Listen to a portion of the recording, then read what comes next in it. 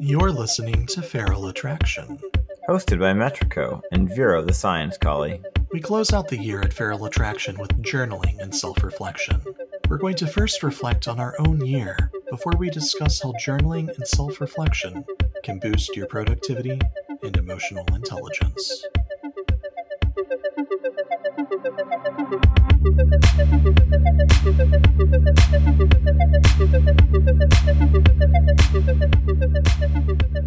Hello again and welcome to Feral Attraction. I'm Metrico. And I'm Vero the Science Collie. So this is our last episode of the year. Indeed it is. And I guess a few housekeeping notes even before we get into anything further. We will be taking the next 2 weeks off. We have conventions, vacations, and other events that are going on that we unfortunately cannot schedule time to record and edit a show.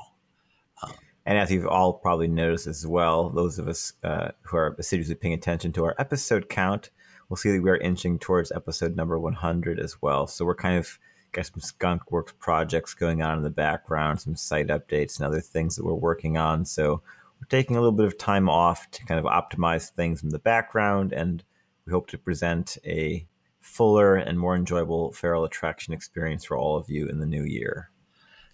It's also, to be quite honest, with the exception of having to take a week off here or there, we haven't had really a lot of time for us to relax. It's doing the show is, I wouldn't call a Herculean effort, but it does require a lot of time and energy for us to research, write the shows, to record the shows, to edit the shows, to write the articles. It's we could use a little bit of time starting off the new year to sort of relax, to recover from the hellscape that was 2017, and to start off fresh with a fresh, it's a fresh season. It's season 3 of Feral Attraction. And that's true. Yep. So we'll have a great new season in the new year, and we'll bring you a lot of new content. Look forward to that. We've got a lot of conventions coming up in the new year as well. I hope to be actually expanding my convention attendance in this year. Last year, because I moved, my convention attendance went down a little bit. I'm kind of bouncing back up with a bit more travel to hopefully catch some of the people who we haven't seen in previous years with our panels. So we may be presenting a panel. It's currently in the works for Texas Furry Fiesta. We have things planned for First Squared. So look for us there, and hopefully you'll be seeing more stuff from us in the new year as well. Right. And before we get into the show, this is going to be less of one of our traditional shows. We don't really have a question. We don't really have a next topic because this is the end of the season. It's it's kind of a cliffhanger. Oh no, what are they going to talk about next? But we did want to start with sort of, thinking about 2017 and reflecting on it a bit, because most people like to do recaps and that kind of retrospectives at this time of year. So we're kind of joining the crowd. We're going to put our own spin on it, Feral Attraction style, and tell you how to kind of do this in a best practices kind of way, right? In a sense, it's Feral Attraction, when we started this project now 2 years ago, our first year, we wanted to focus on the basics, how to focus on yourself, how to improve yourself, how to make you the best you that is possible. And it was really a learning project that we learned as we went. We made some mistakes, we made changes, and we found a formula that works for us and one that we continue to use. 2017, we decided to change the focus of the show a little bit and move it into how to be the best at how to make your relationship as positive as you can. And a lot of the topics that we've focused on throughout this year have been on how to ensure that everything is happy with your relationship, how to ensure that the rules and the policies that you have in play for your relationship can be upheld in the best way possible.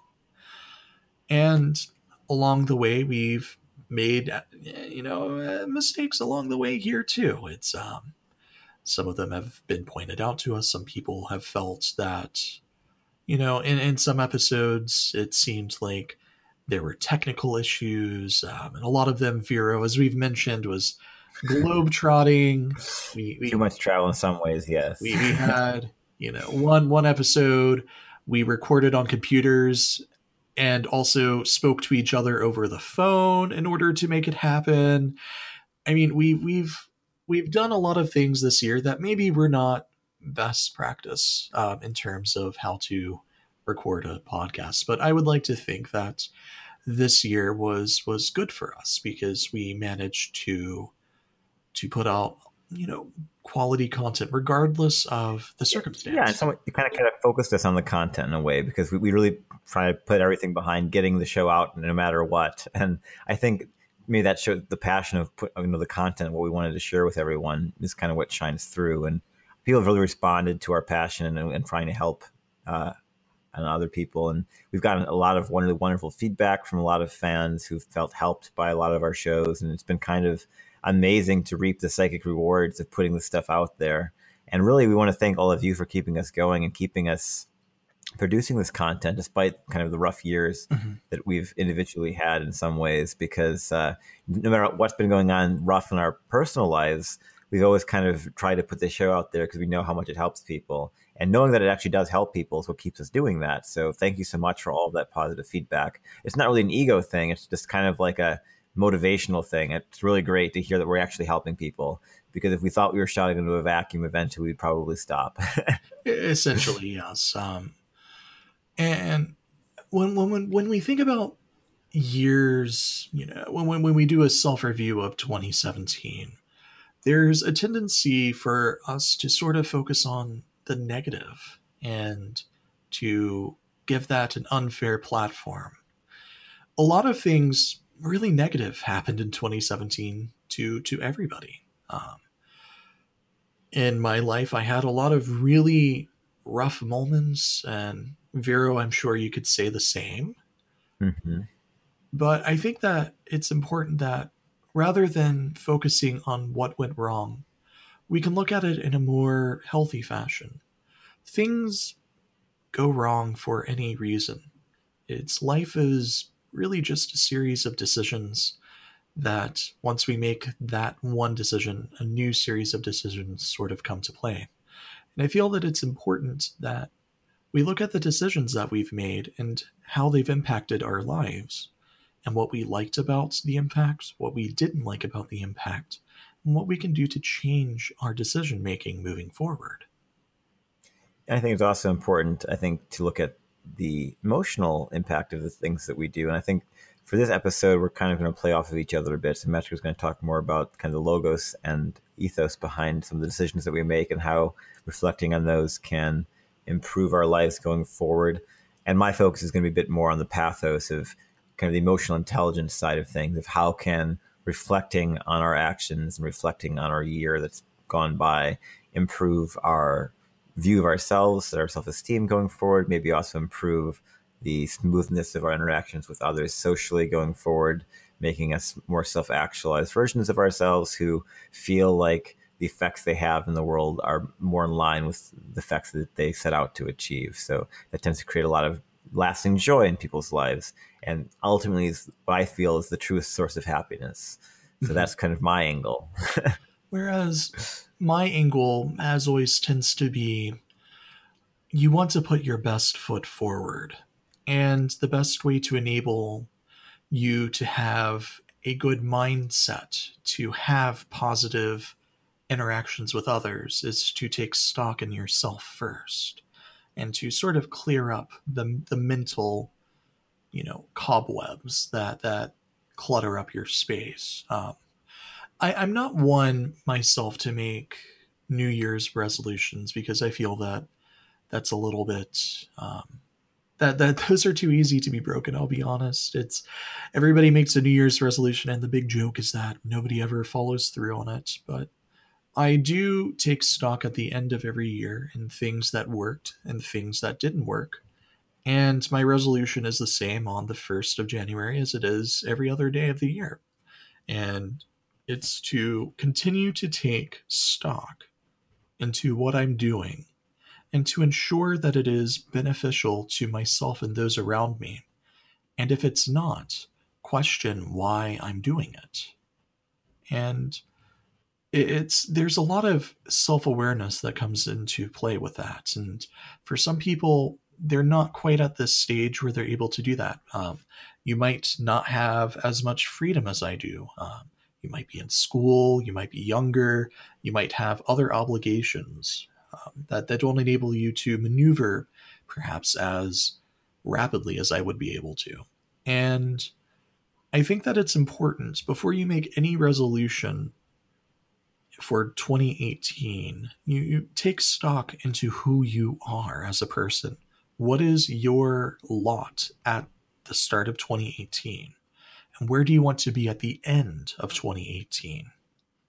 And from there, you don't make resolutions, you make action plans, because resolutions are nothing if you lack resolve, but everybody can have action, everybody can take steps. Resolutions tend to be so grand, whereas if you break it down into minor actions, you'll find that it's much easier to make something happen in your life. And that kind of leads into what I'm going to talk about. As Vero said, I talk more about the ideas and rationale behind why we do things and how we can do things better. Another way to frame it might be that Metrico is going to focus more on improving the self, and I'm going to focus more on improving relationships through reflection. That might be another kind of way of framing Which it. is a good way of framing it. It's important to note, though, and I just kind of want to point this out. What we're going to be discussing, both Vero and I, these are not mutually exclusive things, nor should they be. I will say that generally, you want to try to do these side by side. When you improve yourself, you find that you tend to improve your relations with other people. So it's important to not focus on just the one. And the way that I don't want to say the way that I do things, I am a bit old school. I keep an actual physical journal. I don't use. And I used to. I don't anymore, but I used to. I don't use the internet. I don't use an app. It is pen and paper, and I physically do this. It is a manual process.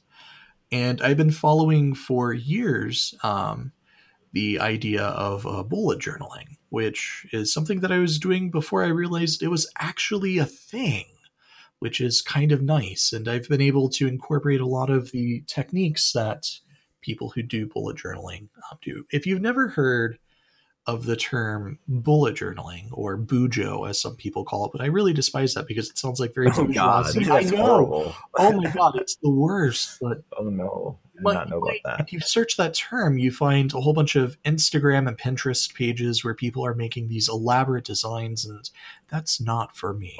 Hey, Metrico, I've got to go bujo before I can go to sleep. Oh, no. Goodness. Oh, no. No. Please never say that. No, thank you. It's guillotine me before that happens, please. So bullet journaling, for me, bullet journaling, it reduces down to, it works for everybody, I think, but mostly it's for people who want to keep a granular, truncated list of tasks, appointments, and thoughts in order.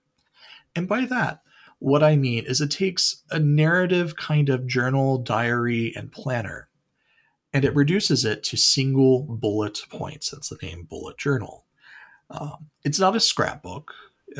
Again, people get really artsy-fartsy and make elaborate designs, and if you want to do that, then okay, work. But at its core, it is a list of information about you. And that might seem a little bit strange to do. It's essentially a to-do list. But why would you keep it in sort of this weird month, year, day, week sort of approach where things just seem to get repetitious. So I'll explain that, but to kind of give a little bit more of an overview as to what it is. So people who hear about bullet journaling tend to say, well, just get a fucking day planner, you idiot. Like, there's no reason to rework the wheel. I don't like day planners because day planners are prefabricated. I don't like things that are essentially set in stone because some days I don't have anything going on. Other days I have too much going on. I work a completely different schedule than most other people. My work week is not a Monday through Friday. It is a Sunday through Thursday. And in most day planners, Sunday is really fucking small. That's kind of a design oversight, isn't it? Yeah, it really is. Well, that made for the clergy, is it? Is that metric? Yeah, no. Yeah, like, I mean, screw the monastery. Like, you do nothing on Sundays, right? No, it's for me. I like my style of journaling because I get a blank book. I get just a blank notebook. I get one that has dots in a grid, almost like grid lined paper, except it's just the dots at the intersections. And from there, I'm able to make each day last as long as possible because I'm doing it in real time. And I set mine up in a way that allows for me to look at a year at a glance, and that's things like major holidays, birthdays, vacations, major events that I know that are coming up ahead of time. And then from the year, I go to a quarterly log. I actually do 6 months at a time. And I look at a more granular level. So, what are major events? Again, then also, what are things specific to that month that I would need to accomplish? So, for example, in January, I'm going to a conference. So, I would mark it down there. What do I need to do in order to get it done? And also, important reminders for that month: interviews, doctor's appointments. But that's not specific enough. You break it down to a weekly. That includes all of the above, but then also smaller tasks, things like laundry and the gym. It helps you keep your week planned. And then you go to the, most, the smallest, which is a daily. There it's, what major events are happening today? What do I need to remind myself of? Is it somebody's birthday? Okay. What am I supposed to be doing today? Do I need to do the gym? Do I need to go do laundry? Do I need to go shopping for something? Do I have an appointment today? What then do I want to do today? Do I want to see a movie? Do I want to go buy a book? What do I want to do? And then general notes as well. Something that caught my eye. Hey, I saw this thing. I don't want to forget about it. Somebody said something really funny. I want to jot it down so I can remember it. And that's it. And it sounds really stupid. I know. Like, it sounds like this really just repetitious bullshit. Like I'm writing mantras down in a journal. It's slightly a little bit more involved than that, I would say. I'm not just writing Hare Krishna like 1,000 times over and over.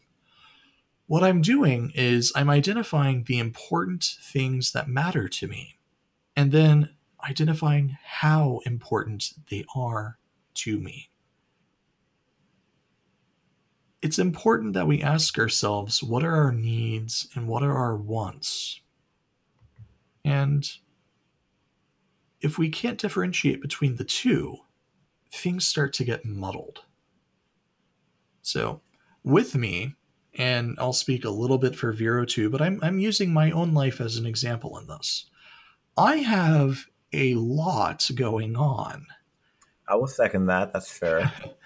I have this show that I'm doing. I have another project that I'm working on. I have a second project that I'm working on. I have a full-time job that I do. And I also have other commitments to my house, to my friends, and to other people that are in my life. And It's a lot to keep track of. It really is. And in my life, I have to budget time to hours. I don't have a lot of wiggle room. I don't have a lot of time where I can faff around. When things get thrown out of order, I have to readjust and migrate my current plans to ensure that I have enough time budgeted. It's kind of like I treat time as currency, and I have to take away or move other expenditures of my time in order to compensate for when things don't go according to plan. So for me, having a one location where everything is, not Google calendars and then my work calendar and then a planner that's on the wall and then a calendar on the fridge, having it in one location, it helps me to check throughout. It's a roadmap for me.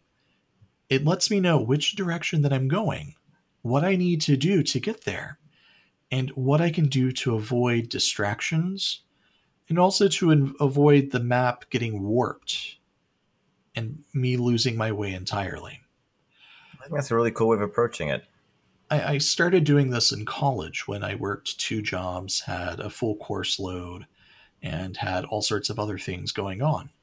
I needed to make sure that I budgeted enough time for me to maintain my financial obligations, my scholastic obligations, and my social obligations, because otherwise, you just, I mean, I'm very prone to just wanting to sit at home and just binge watch Netflix. If I get overwhelmed, I shut down. It's understandable. I think for myself, I wasn't really familiar with this bullet journaling approach in a formal way when I was in college. But the thing that I was exposed to and that I got pretty passionate about, I'm not sure if you're familiar with it, Metrico, but you probably are. David Allen's Getting Things Done Yeah. methodology is kind of big for me. And so that's kind of this approach that I still use is I use a Getting Things Done type to-do list for my task management and kind of those little niggling things. And then I use it like this notes to keep track of everything else, like Evernote, as kind of as my catch-all for everything else. But that's kind of my own personal way of doing it. It's worked for a long time for me. But I feel like this is having everything in one place totally has its advantages. Now, my question though, does anyone actually apply the Getting Things Done methodology within bullet journaling? Is that something you think is compatible? Because I feel like that's fairly common. I do. I feel that systems are always going to be compatible. It's for anything that applies to you progressively working on your life in order to be productive, in order to be self-realized. It's not that with bullet journaling, it's just kind of a framework. It's up to you to build upon it. There are modules that you can, because it's not prefabricated essentially. So if the Getting Things Done works for you, you can find ways to implement it because there is no wrong way to do it, if that makes sense. It's as long as what works for you works, it's good. It's a very pragmatic approach to life management. The reason that I like it is because it makes me kind of second guess some of the things that I put down. So, for example, if I have today, I had something that I needed to get done. I'm not going to be able to get to it. So I have to migrate that to tomorrow. And that's fine. But because this is a manual, I handwrite everything.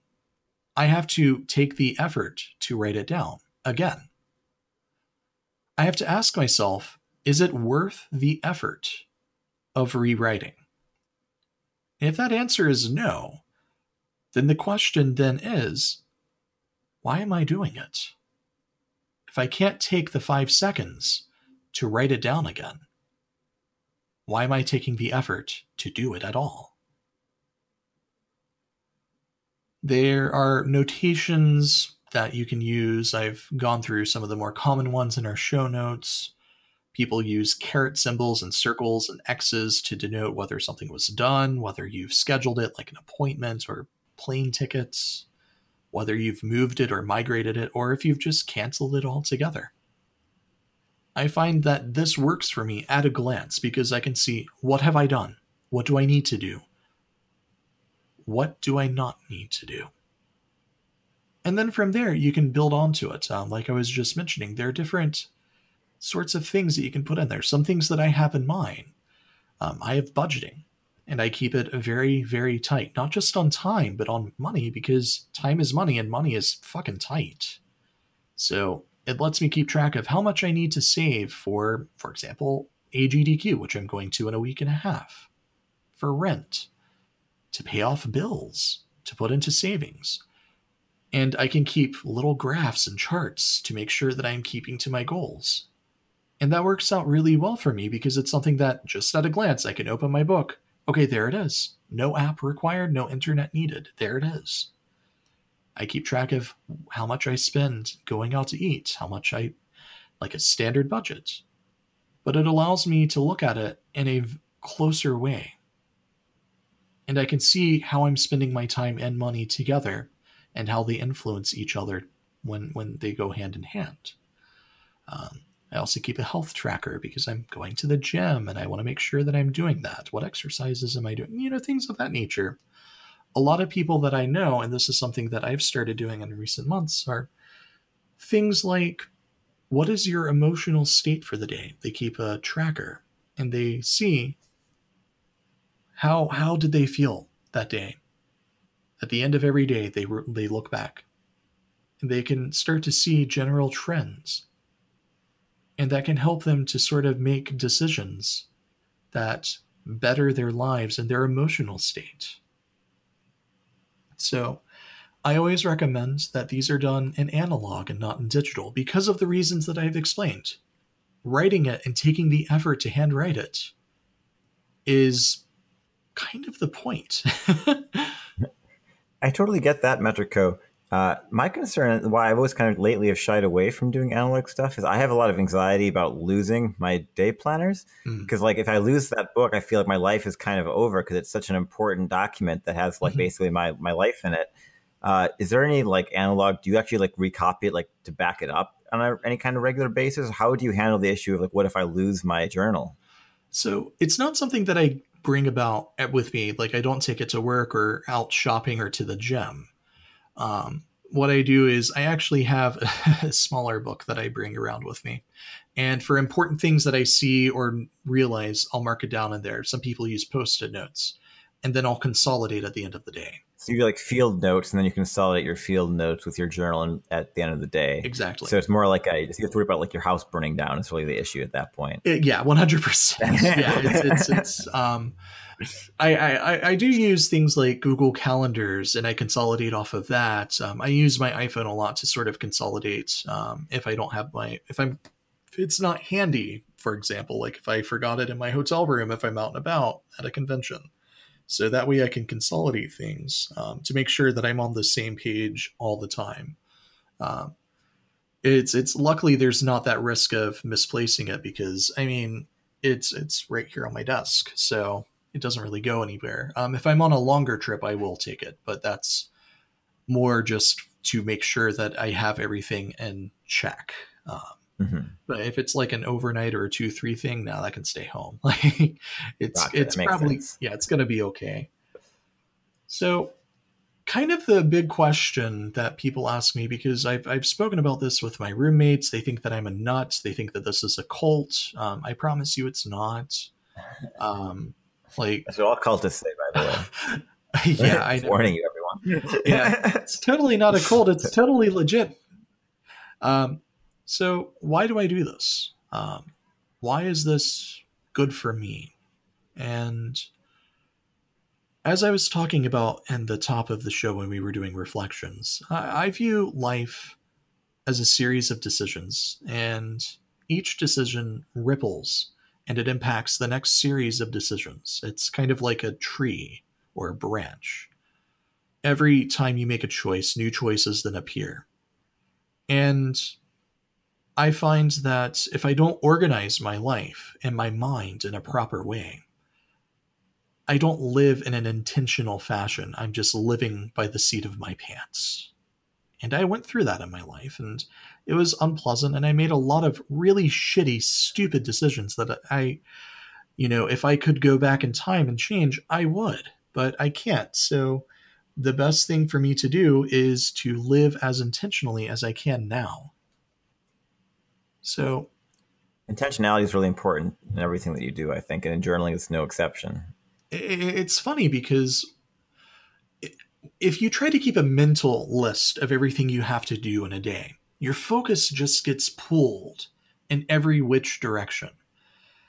That's Today, kind of that's key to David Allen's getting things done methodology yeah, too. His whole idea is that remembering to do things takes mental capital. You don't want to waste on little things like remembering to do little shit. You want to right, write that stuff down so you free your brain up to have bigger ideas, right? If your brain is so obsessed with all these little things you have to remember, it's really hard to take time to just let your brain kind of wander and form new connections and think about the bigger ideas that let you move you forward in life. If yeah, you spend all of your time focused on the trees, you'll never see the dimensions of the forest and you won't really know which direction to go, right? exactly.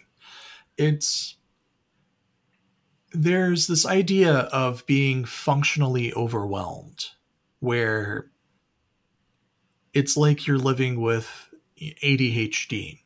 ADHD isn't you can't focus because you can't focus. It's you can't focus because you're focusing on too much at that same time.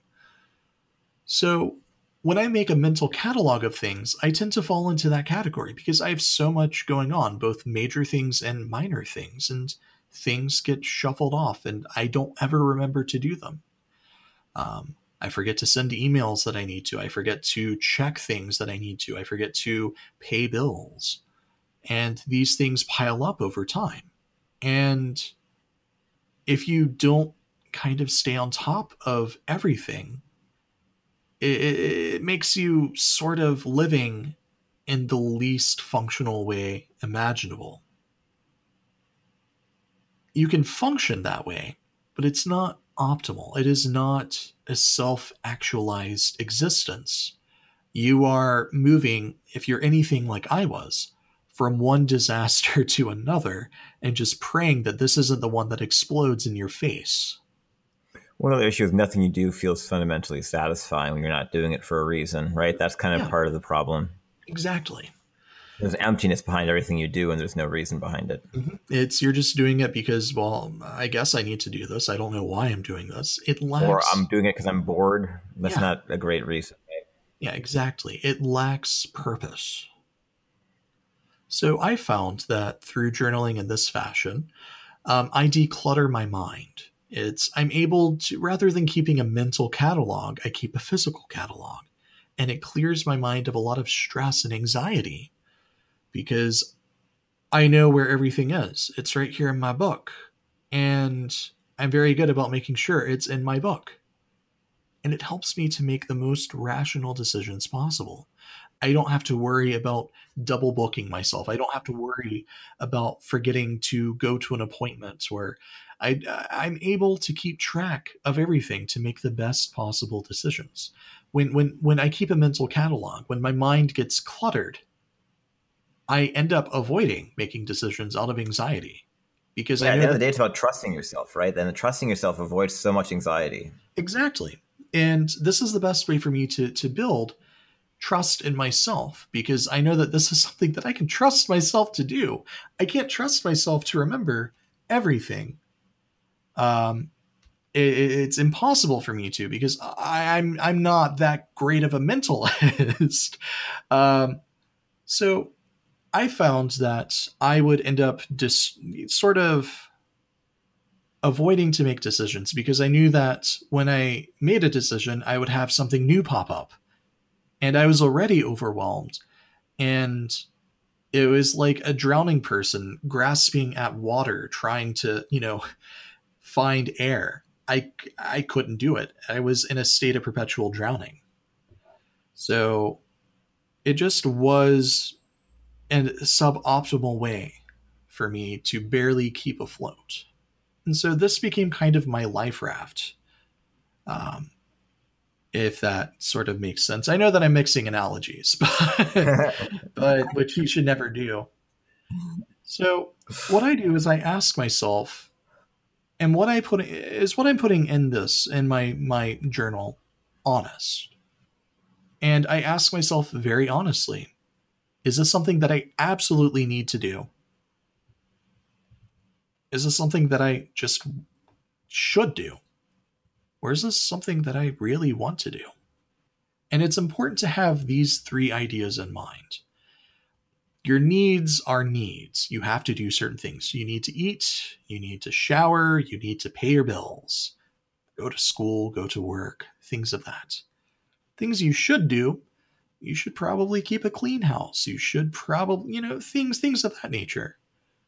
And then what do I really just want to watch Netflix. But if I just do what I want, I don't get to what I should or what I need. And so it allows for me to create mental space when I ask myself these questions honestly.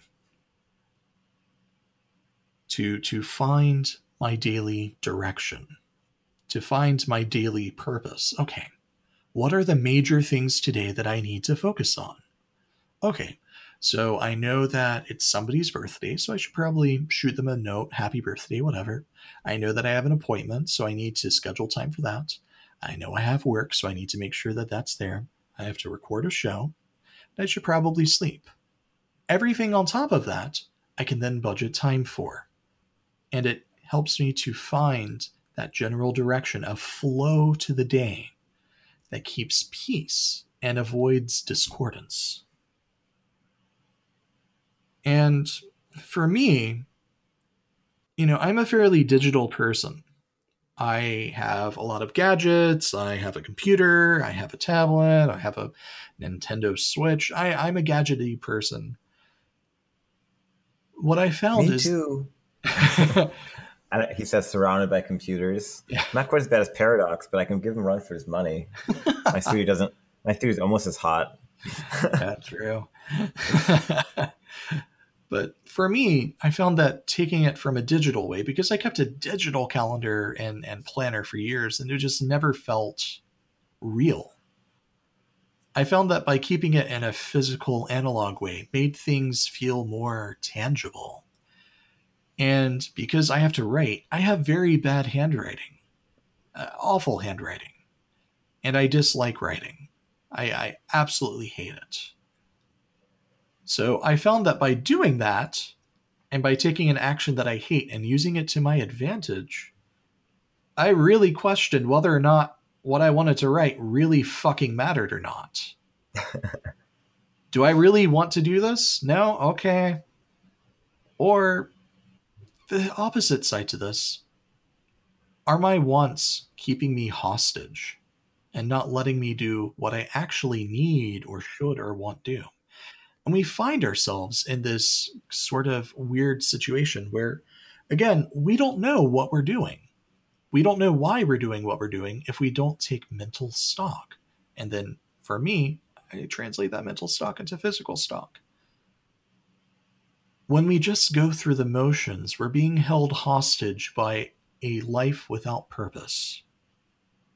And when we do that, we're not improving ourselves. We're not improving our lives. We're not enriching the lives of other people. We're not stable. We're barely functional. I ask myself two questions to everything that I do. Is what I'm doing useful? And is what I'm doing heartful? And when I say useful, I mean it keeps me alive. It keeps me healthy. It keeps me maintained. Ever pragmatic, Panda. When I say heartful, it doesn't matter to me. It doesn't matter to the people in my life. And does it do good? Are my actions useful and heartful? If the answer is no, why am I doing it? It's a lovely combination of pragmatism and stoicism, Panda. It's how I live my life. Again, I am a hardcore pragmatic stoic. And I kind of do that in a brutalist approach to my journaling. And I ask myself these brutal questions. When I ask myself that, I'm able to take stock in an honest way and identify the clutter and the shit that I'm keeping myself hostage with. and rid myself of it. I'm able to spring clean my own schedule on a very regular basis. Now, you keep this in a bullet point. By doing that, it's clear. You don't have to read an essay to figure out what it is that you're doing. It's not a recipe book. Go to the, I need to go to the doctor. Doctor's appointment, time. Somebody's birthday. Things of that nature. Bullet point necessity. You keep it clear, you keep it succinct, and you keep it to the point. And that way, you're able to create real, reasonable, and attainable goals. Essentially, you're not painting a portrait. You're like I was saying earlier, a lot of people have these really lofty sort of goals, resolutions for the new year. I'm going to lose weight. Well, that's great. How? Bullet journaling is the how. You truncate everything to a bite size. It is an action guide to how you're going to achieve your goals. You're not doing the impossible. You're doing step by step what you never thought you could. And this is how you stay, not overwhelmed, not even whelmed. You stay in control. Indeed. I like to think about it like writing a book. A lot of people want to write a book, but when you think about writing a book in a kind of grand scale, it's fucking hard. For me, That's true. For me, bullet journaling is, I need to write a chapter. That's a lot easier. That's not, step 1, draw a circle. Step 2, draw another circle. Step 3, draw the rest of the fucking owl. Like, engineers call this concept chunking, and David Allen has a concept for it too, which is breaking tasks down into their smallest actionable piece. Mm-hmm. And it's really important because, as everyone knows about who studies motivation, the key thing in motivational science is knowing that the things humans are bad at is starting things. Mm-hmm. So it's really important to break them down into the smallest possible piece, because you make it small, it sounds much more manageable. And then starting isn't quite so scary. And you find once you start on tasks, the projects start kind of doing themselves, mm-hmm. because flowing is much easier. It's kind of like Newton's laws apply to doing things, right? Once an object in motion stays in motion, yes. An object at rest remains at rest. So if you want to not be at rest anymore, you have to give yourself a very easy little push. And that means making the task manageable, right? Exactly. And that's precisely what I do. It's my goal is to ensure that I give myself the gentle kicks in the ass that I need to get myself out of the door. Because again, I'm very prone to just kind of remaining in a state of entropy. Like very prone to remaining prone. Yeah, exactly. 100%. Such a panda. I'm a red panda for a reason, because I'm lazy. If I could, I would just relax as much as I could. Lazy is a bad word. We should just say demotivated, because that's what we mean when we say lazy, right? 100%. Lazy is a very negative word. It really just means demotivated. Yeah. I need to do my best to keep myself motivated. And I know the tricks that work for me. I like to check off boxes. I like the physical motion of checking a box as complete. I don't know what it is. It triggers some kind of an animalistic inner portion of my brain that's just like, yes, I did something. I did the thing. And it sounds kind of like I'm in kindergarten and I need to have a checklist on the wall and I need gold stars. We're all in kindergarten. It's fine. It's, if you need that analogy, that's fine. I'm more than happy to put myself in that position. I put it in a different way. I'm prone to anxiety, especially if I don't know what's coming up. I like to know what's ahead. I like to be able to mitigate. I like to be able to foresee what the windfall is going to be. And the best way for me to be able to plan for good and for bad is to keep a very careful inventory of my life. Our day to day tasks are really just nothing more, as I said, than a map. And as we journey throughout each day and each month and each year, we keep updating the map. When we allow distractions, we allow distortions, we allow unplanned things that we don't know what's going on. When we lose our way, we get lost and the map is inaccurate, it becomes distorted. We lose our course when that happens. We become lost. I've said it many times on the show, and I'll say it one more time for the year. Seneca has a great saying about this. If one does not know to which port they are sailing, no wind is favorable. And that kind of addresses that emptiness that I talked about earlier, right? Where when you don't have any reason for what you're doing, every action you take feels kind of empty because you don't know if it's beneficial if there's no plan behind anything you're doing. If there's no, at least, moral compass or anything guiding you whatsoever, then what you're doing is just spinning your wheels and you're not going to feel like you're going anywhere. And that's ultimately not going to be very satisfying for you. My primary source of joy is when feeling like I'm making progress towards my goals, whether those are personal goals, professional goals, interpersonal goals, relationship goals, whatever my goals might be. I want to feel like I'm making progress towards them, or I don't feel like my life is very satisfying. I agree. And that's why, for me, this style of journaling has sort of been the most beneficial for me because I'm less prone to being caught by surprise. I'm less prone to screwing myself. I don't have a safety net if I fail. I don't necessarily have people there to catch me if I fall. I don't have a lot of resources available to me that other people sometimes take for granted. And because of that, life is kind of a scary place.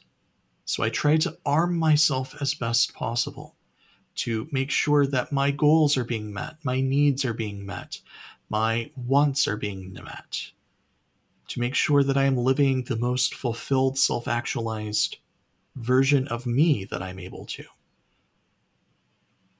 Prior to doing this, and I've spoken about this on the show, I was kind of an angry asshole to a lot of people.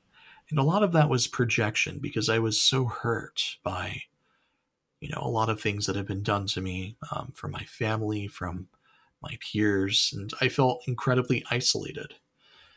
And I realized that in time, it wasn't the isolation that was really upsetting me. It was the lack of purpose, the lack of direction. I had great ideas and great expectations, to borrow, an amazing book title that I wish I could steal. I fucking love it. Dickens will lend it to you, I think. Yeah, I mean, it's not like he can complain, right?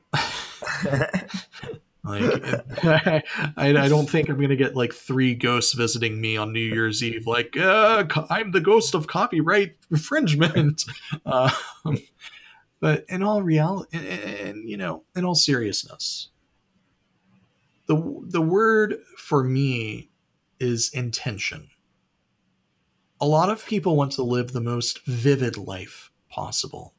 A lot of people want to live the most, experienced life possible.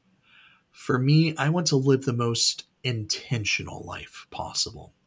I grew up allowing things to happen to me. And I was reacting to things that happened to me. I didn't have control of my life. I merely had control over my reactions. And it took a long time for me to shift that perspective into one where I had control of who I was and to live less a life of reaction and more a life of intention. The important thing about that is to live an intentional, purposeful life. The one thing that you need is self-reflection and emotional intelligence.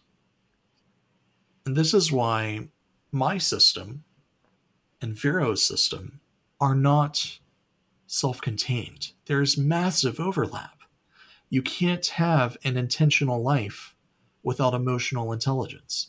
You can't know yourself without being in touch with yourself. You have to take the whole and not just the parts. And to use the other and kind of analogy we were using, you can't really exist in a vacuum, right? You can't only focus on improving yourself without thinking about how you exist in relation to others, because we are social, right? And unless you are a very rare kind of human who lives in complete isolation from other humans, you are a social creature who needs to exist in relationship to others, right? And that's why the approach that I take and the focus that I kind of take, and I'm also very passionate about self improvement, but I always think about that in relation to other people. And that's kind of think what the difference between Metrico and I's approach in broad strokes. But the reason that emotional intelligence is so important here is because it kind of allows you to tap into things like both self awareness, but then also self awareness as it kind of comes from reflections of yourself in relation to others. So I often talk about on the show about how comparing yourself to other people is a bad thing. But in some sense, comparing yourself to others can be useful when you're doing it in a very intentional way. And that's when you're actually trying to learn about yourself by reflecting on yourself as you relate to other people. So not putting yourself down from failing to meet up to other people, but rather comparing yourself in the sense of, oh, that person has a very admirable trait. I wonder how I could bring that trait into my own life, right? That type of comparison can be very healthy, very positive. When you're looking to other people you admire and thinking, what's the trait about that person that I would like to encourage more of in myself? That can be super positive, right? Or maybe you think about, man, that guy's really a jerk. Why is it that I think he's a jerk? What is it about his behavior that I really don't like? Do I ever do things like that? How could I behave like that less, right? That's the kind of comparison that can be super helpful and positive, and that actually boosts emotional intelligence. But here's the thing, and this is really, I think, the key to self-reflecting in an emotionally intelligent way, and it's that you have to be willing to be honest with yourself and to be non-judgmental towards yourself. That's, I think, the seed of all emotional intelligence, is being kind to yourself and realize and being non-judgmental and realizing, you know what, I'm going to be honest with myself and truly try to understand myself and my motivations, even if my motivations aren't always noble and aren't always the things I would tell other people about, right? Because I don't always tell other people what my true motivations are, even if I know what they are. But you should be at least be aware of what your actual motivations are, even if sometimes you're not proud of them, right? Maybe the reason you want to stay home sick today is because you want to jerk off a lot, right? And you're not going to tell everyone that when your mom calls. You're not going to, well, I took the day off of work for a personal day, right? You're not going to say, I took the day off so I could jerk off because I've been really horny and I've been flying to centaurs all day, mom. That's not what you're going to say. But you're going to, the thing is, you should at least be aware yourself of why you're doing what you're doing, right? Don't tell yourself some kind of elaborate story or lie about why you need to do this for yourself, right? Just be honest and say, you know what? I'm having this craving. I'll be a lot more productive at work if I can get this out of my system. I'm going to do what makes sense and just focus on the thing that is like completely taking over my mind right now, get it out of my system, and then go back to being a productive human being. Be honest with yourself about that. Even if you're giving other people a socially acceptable answer, right? You should at least be honest with yourself. People get into trouble when they start believing their own lies. And it's a very common thing to do. Believing your own narratives is really dangerous, though, because it detaches you from reality. You end up gaslighting yourself, and you can get yourself into some very dark places by doing that. It can make you distrust your own perceptions of reality, and it can make you distrust other people as well. So you end up getting into a kind of a pretty unfortunate situation when you're not basing yourself in reality any longer. So being highly emotionally intelligent means being honest with yourself first and foremost. Similarly to what I was talking about in kind of Metrico system, honesty to yourself is super important no matter what kind of reflection you're doing. One of the things that I really genuinely feel is that people are not as generous to themselves as they could be. However, generosity should not extend to telling yourself lies. It's kind words aren't always kind once they're spoken or when they're internalized. It is important that you are brutally honest and equally brutally accepting of where you are in life. If you, something that I struggled with was wanting to be better than I was. And rather than identifying where I actually was, I put myself into the shoes of somebody who I thought I should be. And that caused a lot of issues in my life because I was being disingenuous in every action that I took. Tons of people make that mistake, and I made that mistake for years of my life that I wish I could get back because I wasn't living my true, genuine, authentic self. And you know what? This all ties back to our shame series. And if you haven't listened to our shame series, please go back and check out our series on shame, where we talk about our deep dive into the velvet, what is it called? The velvet. Yeah, thank you. The Velvet Rage, that's what it's called. That book is wonderful, but we try to do a deep dive into it in 3 parts on the show. And that, like, what Metrico is talking about is rooted in shame, right? It's shaming oneself for not living up to one's own ideals and being too ashamed to admit who we truly are. And when we do that, we end up not being able to make very much progress, right? Because we're not really admitting what our true problems are. Exactly. I understand that everybody has a fear of disappointment, and we never want to disappoint ourselves. But there's a difference between being disappointed in where you are and not accepting where you are. It is better to accept, you know, I thought I was going to go to college and make all A's and be on the dean's list, but I failed out. Where does that leave me? You don't have to think of yourself cruelly and be, I'm a college dropout. That's kind of a cruel way to look at yourself. If you do it as a joke, then I mean, go for it. But that shouldn't be your identity. You're still who you are. That just wasn't the path that you were going to take. You might be able to revisit it in the future. But rather than being self defeatist and saying, well, it's their fault, it's the college's fault, they weren't right, find what works for you now. If you don't accept where you are, you won't get to where you want to be. You just kind of live in this functionally catatonic state where you go through the motions and you make no progress towards anything. And you find that you get more and more miserable and jaded and bitter because people around you are progressing in their lives and you feel like they're leaving you behind. It's they are leaving you behind, but it's not because they're running away from you. It's because you're not making any motion at all. So it's important to accept who you are. And again, that takes a brutal amount of honesty. And that can be very hard, especially if you're in a position where there's not a lot to be proud of. But what I would say is that you can take a certain level of pride in the fact that you recognize where you are. And every journey starts somewhere. And it's in chess, it doesn't matter what piece you are, you can still take the king. You don't have to start from a great position. You don't have to start from an awful position. All you have to do is recognize where you're starting from and then make the best path available for you. Once you do that, you'll then be able to recognize how that path impacts your own life, and in some cases, more importantly, the lives of those around you. Because if you go about life in kind of a cruel way, you just kind of let the ends justify the means, and you wreak emotional havoc on people that are trying to support you. And that's not a really positive way to live in any way, shape, or form, because again, you isolate yourself. So it's important, as Vera was saying earlier, you look at the role models you have in life. I have a lot of negative role models in my life. I live in New York City. I see a bunch of assholes every goddamn day of the week. I come from a family of racists and bigots. I come from a legacy of hurt. And I'm able to look at the people that I grew up with. I'm able to look at their actions, their mindsets. And I'm able to determine that it is useful for me to be able to identify those behaviors and those thoughts, because I never want to do that. A lot of people will look at negative people in their life and refuse to analyze them. You have to analyze them.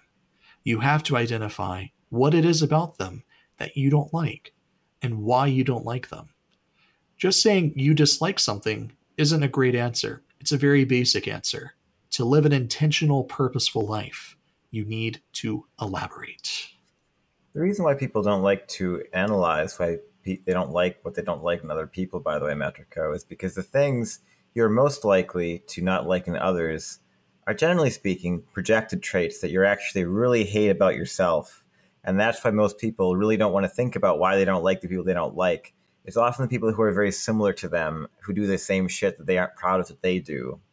And so you often find that when you really analyze the people that are your nemesis, they're often people who have, at the very root of it, similar personalities to your own. And so it's kind of important to, despite how uncomfortable it is, to think about the things that you hate in other people. It's really important to think about them and then to do the hard work of thinking about, when do I do that? When do I do those things? Because you're going to unfortunately find that you do them, right? Because the reason you don't like those traits, that's actually your subconscious projecting those things into other people, because your brain is like, I hate this. But your brain doesn't like thinking bad thoughts about itself. So it would rather think them about other people. So your brain will find some way to get rid of that tension, but it's going to find a way to do that by ragging at somebody else rather than ragging on yourself, right? But it's important to then go back intellectually and think about, you know what?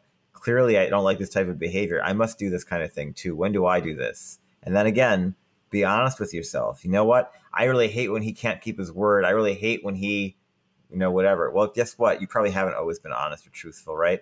Think about the times that you've been deceitful. I'm sure you have.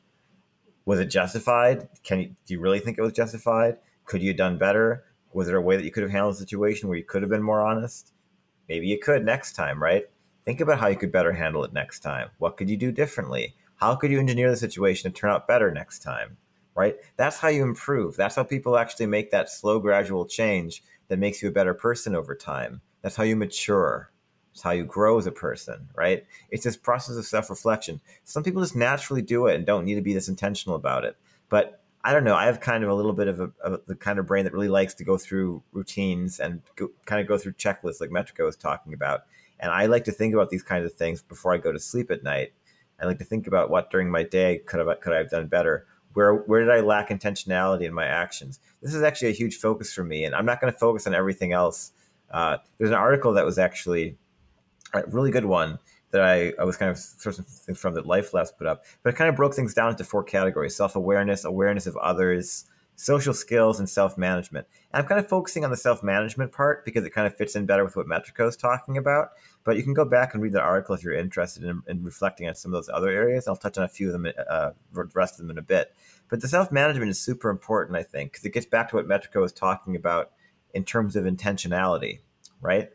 So self-management is really this idea of identifying your reactions to events and how you feel about them as a way to hone your responses to things that happen to you in the future. And it really comes down to impulsivity.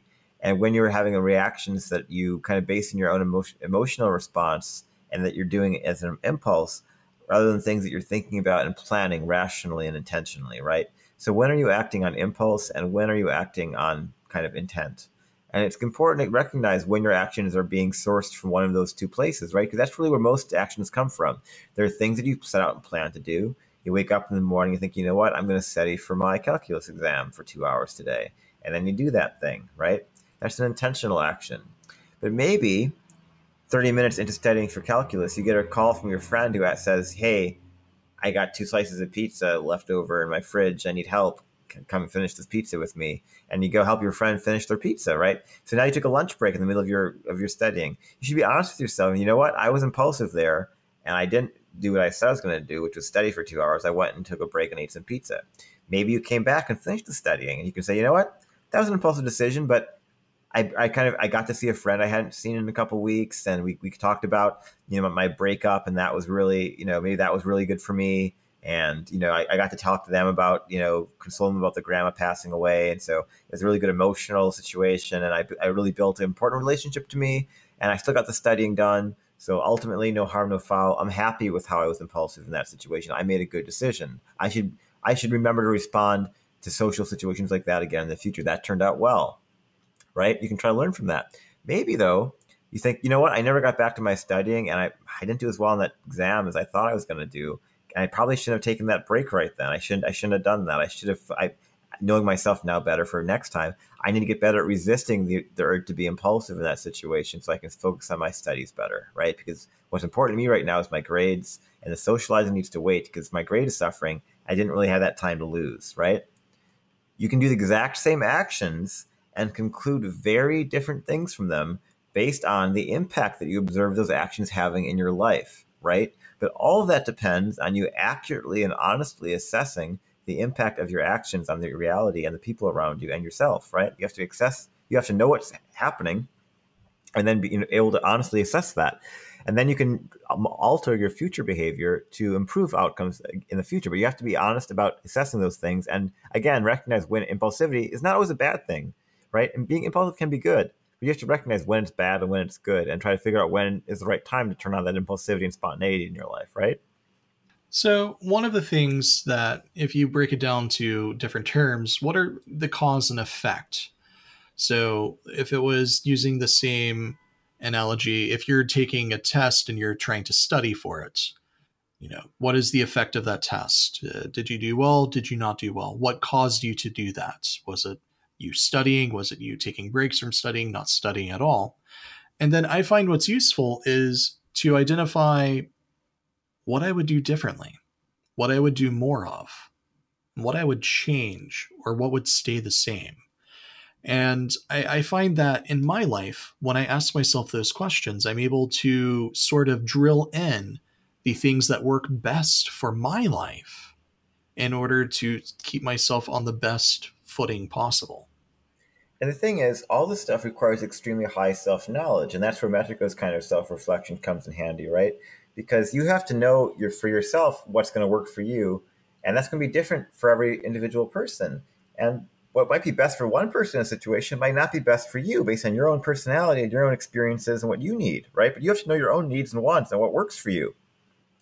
Again, that exact same situation could play out two very different ways for two different people, right?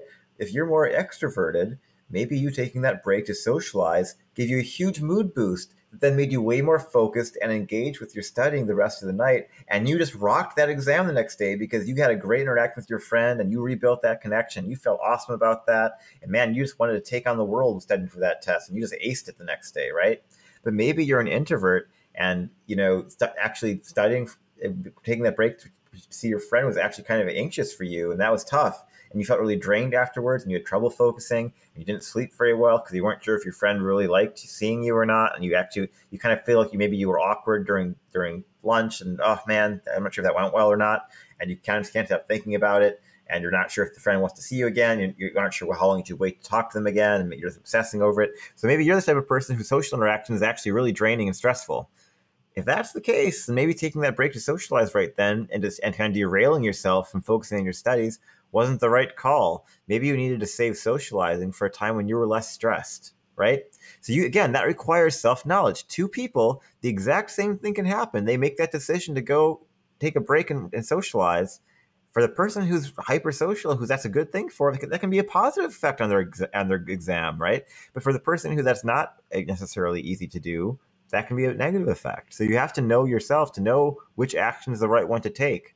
And it's a self-reflection that we're talking about that lets you know those things, right? You can't possibly know which type of person you are if you haven't taken the time to think about it, right? Well, another good way that the article kind of goes into it is through self awareness, which you touched on as well. And I find that, especially for me, it's important to sort of keep track of my intentions and my actual actions and behaviors. So, something that people who might journal for self-awareness, you might write about your feelings. How did you feel throughout the day? And how did you act on those feelings? And whether or not those actions were congruent with your behaviors. Some people might feel a certain way. They might feel anxious about going to a party. They might feel anxious about going to that break and studying in this hypothetical test exam that we're talking about. And by looking at how your behaviors sort of are impacted by your feelings, you can sort of determine whether or not you're acting impulsively or not.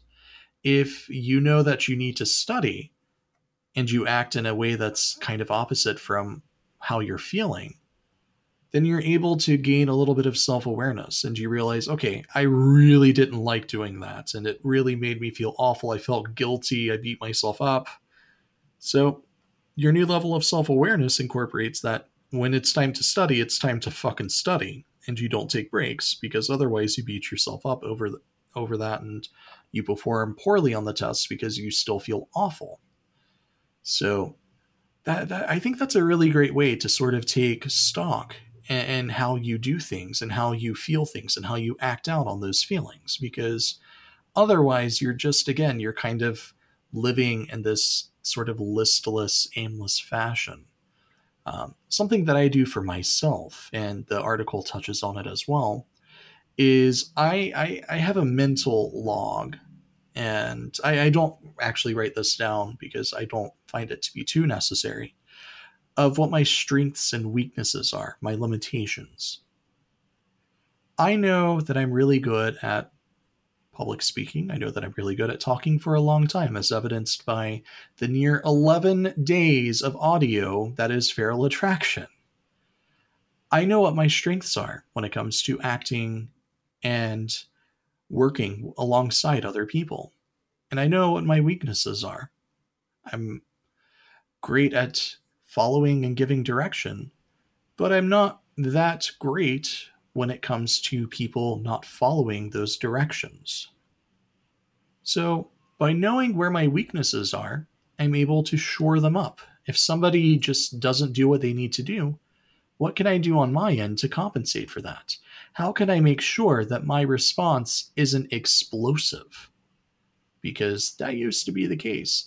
If I asked somebody to clean the house, do their chores, and I came home and nobody did that, just, from inside out, I'm exploding everywhere. I'm Lewis Black, flames from sides of my face.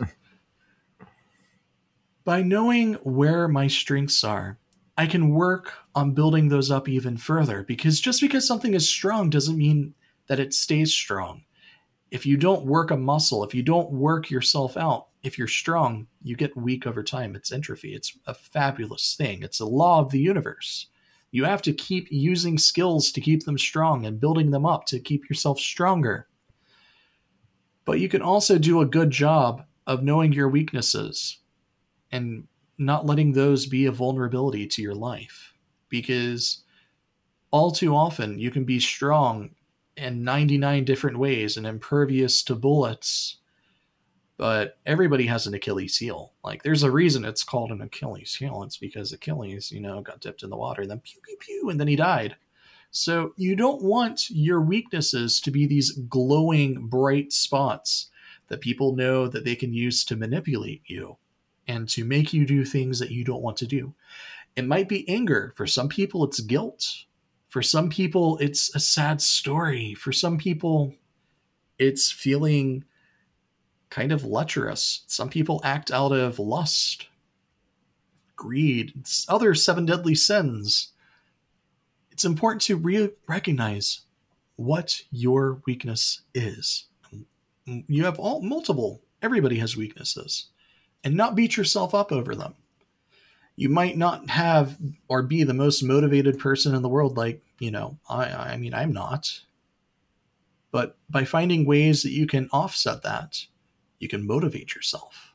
And that's a very important thing. It's a very, self-awareness is so critical in interacting with other people. Because again, if you're not living a genuine life, they're not meeting the genuine you. Always be true to yourself. And the more honest you are to yourself, and you don't need to shout it from every street corner that you encounter that, I lack motivation. You don't need to do that. Like, there's no need to broadcast them. You don't need to put them on Twitter or Facebook. You might find somebody that can hold you accountable. That's what some people do, especially if they don't trust themselves from the start. And that's perfectly fine. But you don't need to broadcast your weaknesses. You need to work on improving them. Talking isn't work. Do work. Alongside all of these, you have the ability to build up your social skills and your awareness of others. When you reflect on yourself and how you are, you can reflect on how you interact with other people, how your relationships are with them. What roles do you play in those relationships? How do you feel about the relationships, your roles in the relationships? What works? What doesn't work? How can you change them? How do you interact with these people? When you interact with them, how do you do that? Are you tensed up and looking for a fight? Are you laid back and chill as a cucumber? How can you improve each relationship? How much do you want to improve each relationship? How much does that require from you? When you take agency of your actions and how they impact other people, that's the only way you can gain understanding on how to improve those interactions. And it is so important that we constantly take stock in these things. And this is everybody. This isn't just you at work. This isn't just you at home. This is how you interact with the cashier when they ring up your order incorrectly. This is how you interact with the person on the train that's being loud and annoying. Who are you? What do you want to be? What do you want to be to other people? Are those two congruent? You can't be a hero if you're awful to everybody in your life. It's kind of the definition of a villain. You have to bring your own wants and your own desires for your life, the actualizations you've made in your life, and bring them to a congruent stance that complements how you act with other people. And that's what takes a lot of work. For a lot of us, especially in the queer community, we're so used to being villainized. We're so used to being the punchline. It's hard to sort of think outside of that.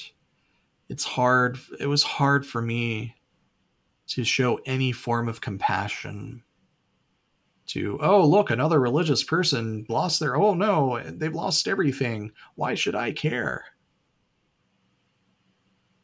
If you don't care about the people in your life, no matter how large a role that they play, you sort of lose an element of compassion and you lose the element of humanity that really makes us work as a group. When we stop caring about other people in our lives, we enter the realm of a sociopath. The ends don't always justify the means. We can't act out of unilateral harm towards others to better ourselves. For better or for worse, we live in a communal society. This is a populist society. And with the multitude of ideas and hopes and dreams and ambitions, we should never take the opportunity to step on somebody's neck to get a step ahead. It's all too easy when you look at things from a stance that I do to forget the fact that people matter more than drive and ambition. Because your drive can be to become the king of everything. But if you kill everybody to get there, you're the king of nothing. If you don't have people in your life that help you get up when you fall down because you've chased them away out of your blind ambition, you're still not living an intentional life. Your goals might have meaning, but your execution is flawed beyond belief. We don't exist in a vacuum. Planning doesn't exist in a vacuum. Emotions, self-awareness, emotional intelligence, it all goes hand in hand. We are an intersectional race of humans. The fandom is an intersectional group of individuals from all walks of life. Relationships, whether they're with your family, your friends, your spouse, your spouses, whatever they might be to you, it is so important that we think about how we impact the lives of other people and what we are willing to do to keep them in our lives. By developing these skills, you gain empathy. That's a question we often get asked. How do you develop empathy? You have to ask yourself how you would improve each relationship that you have in your life and what that requires from you. When you ask yourself what you're willing to sacrifice, it's so much easier to see the sacrifices that other people make for you. And it's easier to see the sacrifices they make for the people in their lives and the hurt that they go through and the pain and the struggle. It all becomes real and tangible. It takes work. Feral Attraction Season 2 was about the work that we put into relationships. How do we communicate our needs and desires? How do we overcome our own shortcomings? And how do we build a network of trust? This is it. The reason that we did this episode for last is because this is the final exam, in a way. A lot of people give us the feedback that, well, you say to improve my life, but I don't know how to do that. That's a valid point. You need to work on yourself. You need to love yourself before you love anybody else. These are all wonderful catchphrases that are on coffee mugs and t-shirts available all around the world. But how do you do it? Hopefully, we've given you some ideas of where you can get started. It's a lot of work, but it is work worth doing to live a life of intention, both for yourselves and for the people in your life. We're going to end the show there. That's season 2 of Feral Attraction, everybody. Hope you enjoyed. We're not ending with a question because we feel that this is a good way to end. We still want to give our shout-outs to our patrons, but I do hope that in some way, shape, or form, what we've been able to cover, not just today, but throughout this entire year, has given you some form of new insight or reinforced ideas that you've already held in your life.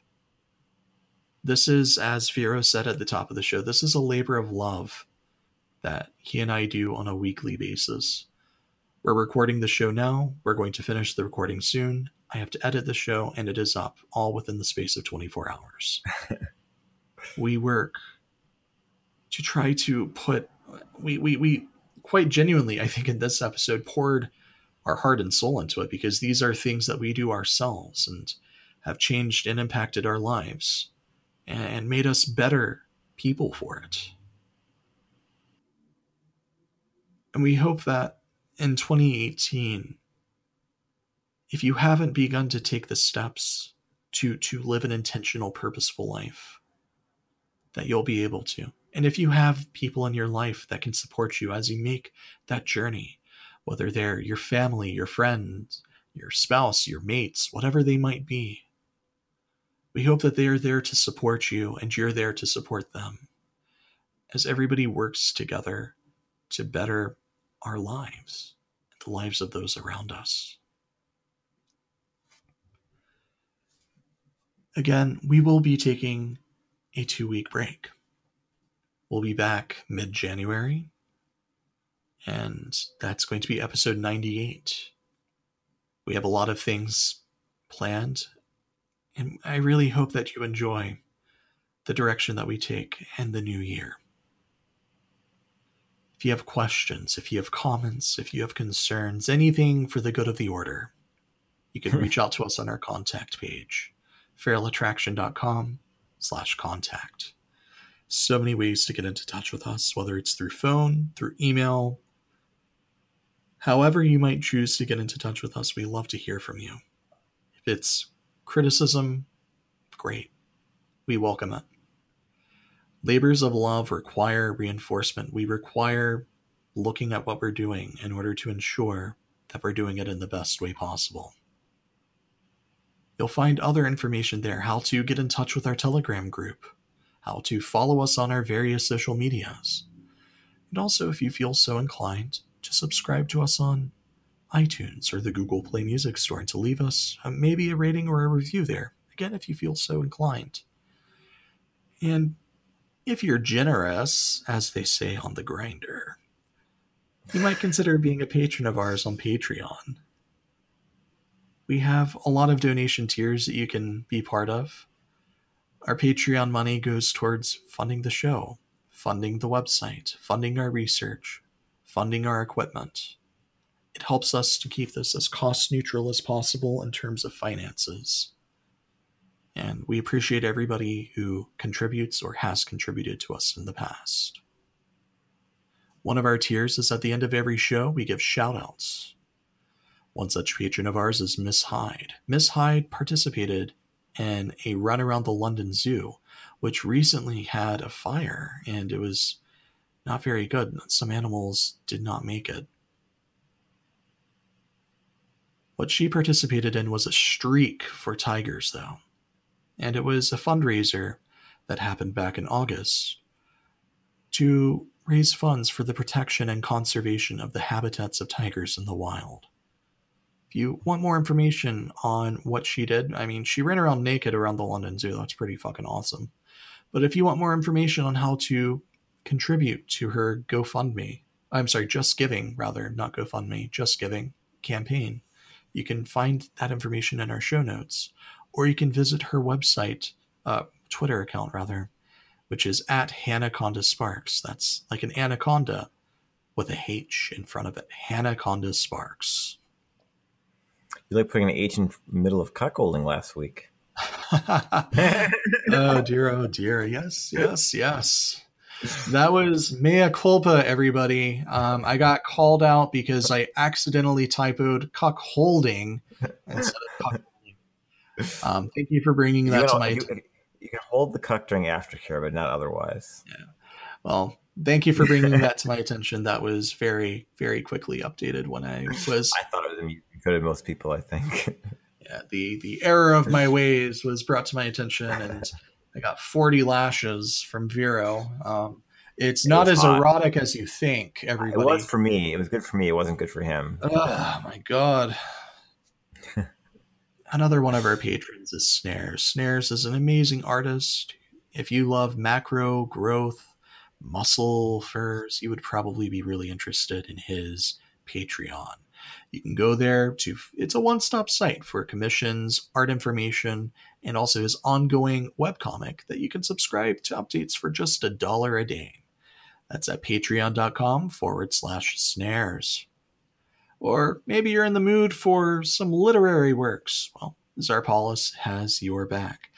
If you're interested in furry and high-tech or sci-fi, then you would probably be interested in the Para Imperium universe that he has written.